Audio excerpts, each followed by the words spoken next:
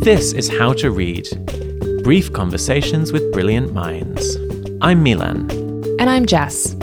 This week, we're talking to Roger Chartier, a historian at the Collège de France in Paris and at the University of Pennsylvania. He studies the history of books, publishing, and reading. We hope you enjoy the conversation.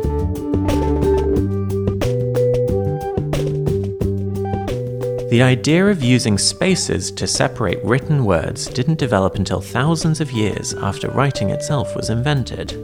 Before this, even literate people could only recognize words by reading aloud. Since that time, reading aloud has had many different functions. Roger Chartier, a historian of reading practices, leads us through some of the most interesting, from raucous Shakespearean theatres to railway passengers cozying up with strangers to listen to a novel.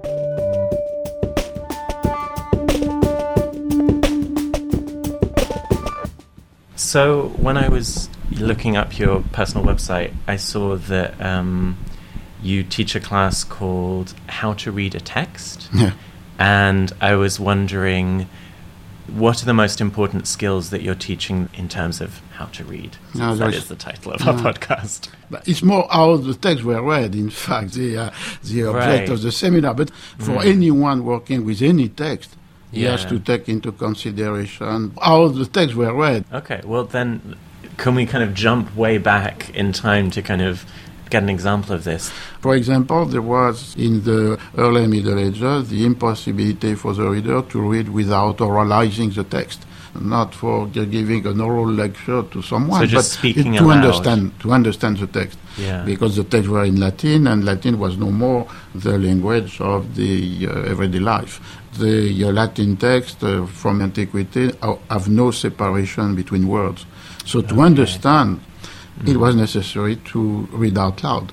Mm-hmm. And so one of the revolution of the reading practice when the possibility to read silently, visually, and without mumbling or ruminating, which was a word in the Middle Ages, ruminatio. Yeah. And so what does this that mean? is What does that mean? But you read with the lips and you speak the text. That's what ruminating meant. Yes, it Wow. was like an animal with the cow is ruminating when the cow is eating some grass. Okay, wow, I didn't know The that. ruminatio. See. But so That's it was a revolution, but it was a progressive revolution because first you have the people in university and the school and the lay aristocracy and more in 16th, 18th, 19th century, all the readers were familiar with the possibility to read silently. Yeah, and so is that partly because things start to be written in native languages rather than Latin? Because you Why is have it? the introduction of the separation between the words, which allows the eye to... Are we just talking about spaces? Yeah, the between spaces, words? blank space between the words. And so the eyes could look at the fragment of the phrase to immediately perceive the difference between words, and you have not to read out loud. You can make an experiment. In the 20th century, some poet or some author have come back to the idea to give the text without punctuation and without blank space. If you do this, the only way to read it is to read out loud and to detach the word by the voice and not by the eye. So this was important, but progressively it was considered as a normal form of reading. And now you can read out loud, but either because you want to listen yourself the beauty of poetry, or because you want but before it was just a practical need. To transmit, yes, it's no more a necessity.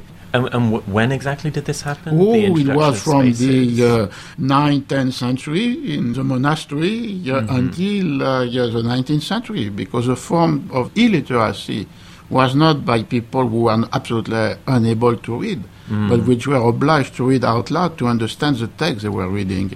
Yeah. And so what was a common practice even for the most learned people in the early Middle Ages became a signal, an index of illiteracy. That's really interesting, because one of the questions that I was wondering about was how people of the past were able to engage with texts or literary works even if they couldn't read in the literal sense. Yeah. And it sounds like what you're saying is actually what we consider to be like literacy or able to read varies across time and space. Yes, quite because dramatically. There is an evolution of the part of the population who be considered as literate. But what you say could be also interesting in relation with the fact that even in situations in which you have only a relatively limited part of the population able to read, you have nevertheless the presence and participation of this part of the population within the literary culture. First, because some reading out loud could be done as a way for transmitting the text to those who cannot read it. And so the practice of reading out loud was no more connected with this necessity for understanding, but for the involving the badly literate or illiterate. A second element, some very literate cultural form, like the theater, were widely open to include the popular classes. In the case in Shakespeare's England, and the case in the Spanish of the Golden Age. You have one performance, 3,000 people. And so amongst these 3,000 people, you can have people who are not literate.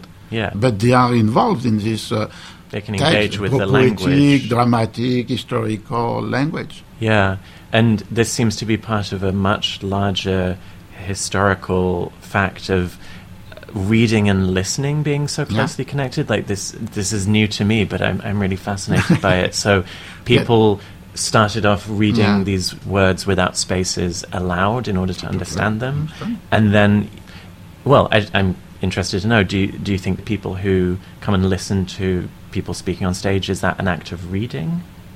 At let's say in Shakespeare's time, was that an act of reading? But it's both. That sometimes it divides the relation that the playwright has with their own text. For some of them, the text has to be performed, and so the emphasis is upon the performance. Perhaps 60% of the play between 1580 and 1640, for which we have a title, were never printed. So they were just performed? Yes. Just perform. And no one, neither the playwright nor the audience, feel the necessity to have the text printed. So it's the idea that the theatrical text is for the performance. And on the other hand, you have the playwright who think that the theatrical text is a poem. And so, in a sense, the performance corrupt, because it was during the afternoon, because you have 3,000 people in the theater. And so the publication is the right manner to give justice. Can you give an example of a playwright that feels that way? Ben Jonson. Ben Jonson, for example, or some other, like Webster, considered that the performance was, in a sense, deteriorating, corrupting the text. There is, in a text by Webster, the real audience would be the readership, which is paradoxical because they will not have a relation of listening, but nevertheless, it will be the real audience because they can see in the printed text the beauties of the poetry without being disturbed by all the material condition of the performance. And the consequence of this is to discuss if Shakespeare was one side or the other side. Was Shakespeare a playwright who had no interest in the printed publication of the play? And there are some clues for this. For example, when the first folio, which was gathering 36 plays by Shakespeare, was printed in 1623, 7 years after his death, half of this play have never been printed before. So if there was no the decision by two fellow actors of the Shakespeare company to make a monument for their dead colleague, half of what of the repertoire of the Shakespeare play would have never been possible for us to listen to. So it's a Shakespeare-like accompaniment, no interest for the publication. But there is some other who argue on the basis that some of the printed texts of the play are too long to be ever performed. Because at the time it was 2 hours. at the beginning of Romeo and Juliet, it is hour-to-hour traffic. And if you have the second quarto of Hamlet, it's 4 hours. Yeah, or 5 hours. I remember once in London going to a production of Hamlet that they said, like, it's the full uncut text of Hamlet, and it was like four hours or longer. Is it like in the movie by Kenneth Branagh, which seems absolutely never end? Yes. And so why Shakespeare wrote so much, where he knew perfectly that it would not be possible There's to not perform. time to perform it in and the so 2 hours. proud in this end because he detached the theatrical text from the circumstance of the performance and wrote like a poet. Yeah. So we've talked a lot about this long history of reading practices. Are there certain reading practices from the past that we've kind of abandoned now that you've adopted in your own life, or that you think we should revive? An example is the reading out loud. We have started as a necessity.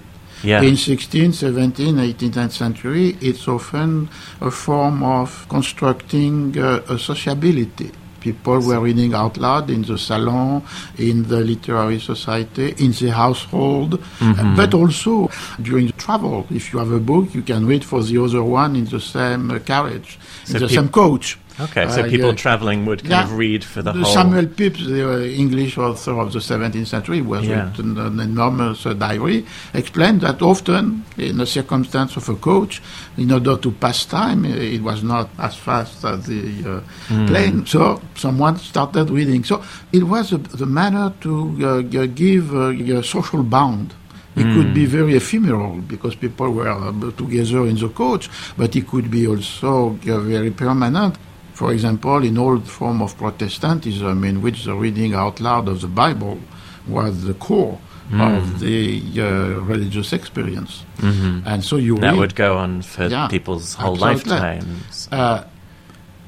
We can say that 20th century has marked a certain decrease of this practice.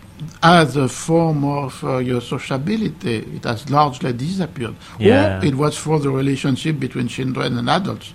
Right. So you ask the children to read out loud to see if they are able to read silently. Yeah. And the parents are, for their happiness or despair, obliged to read to the children in order they cannot be more listener but sleeping. Yes, but it was the two elements. Stories. And now you have seen a kind of resurgence of reading out loud. First because you have these audiobooks, which was first destined to the blind. But now people in the jam traffic in Los Angeles could listen to someone reading a text. True. Or they could listen to a podcast like ours. Exactly. All right. Roger Chartier, thank you very much. Thank you very much.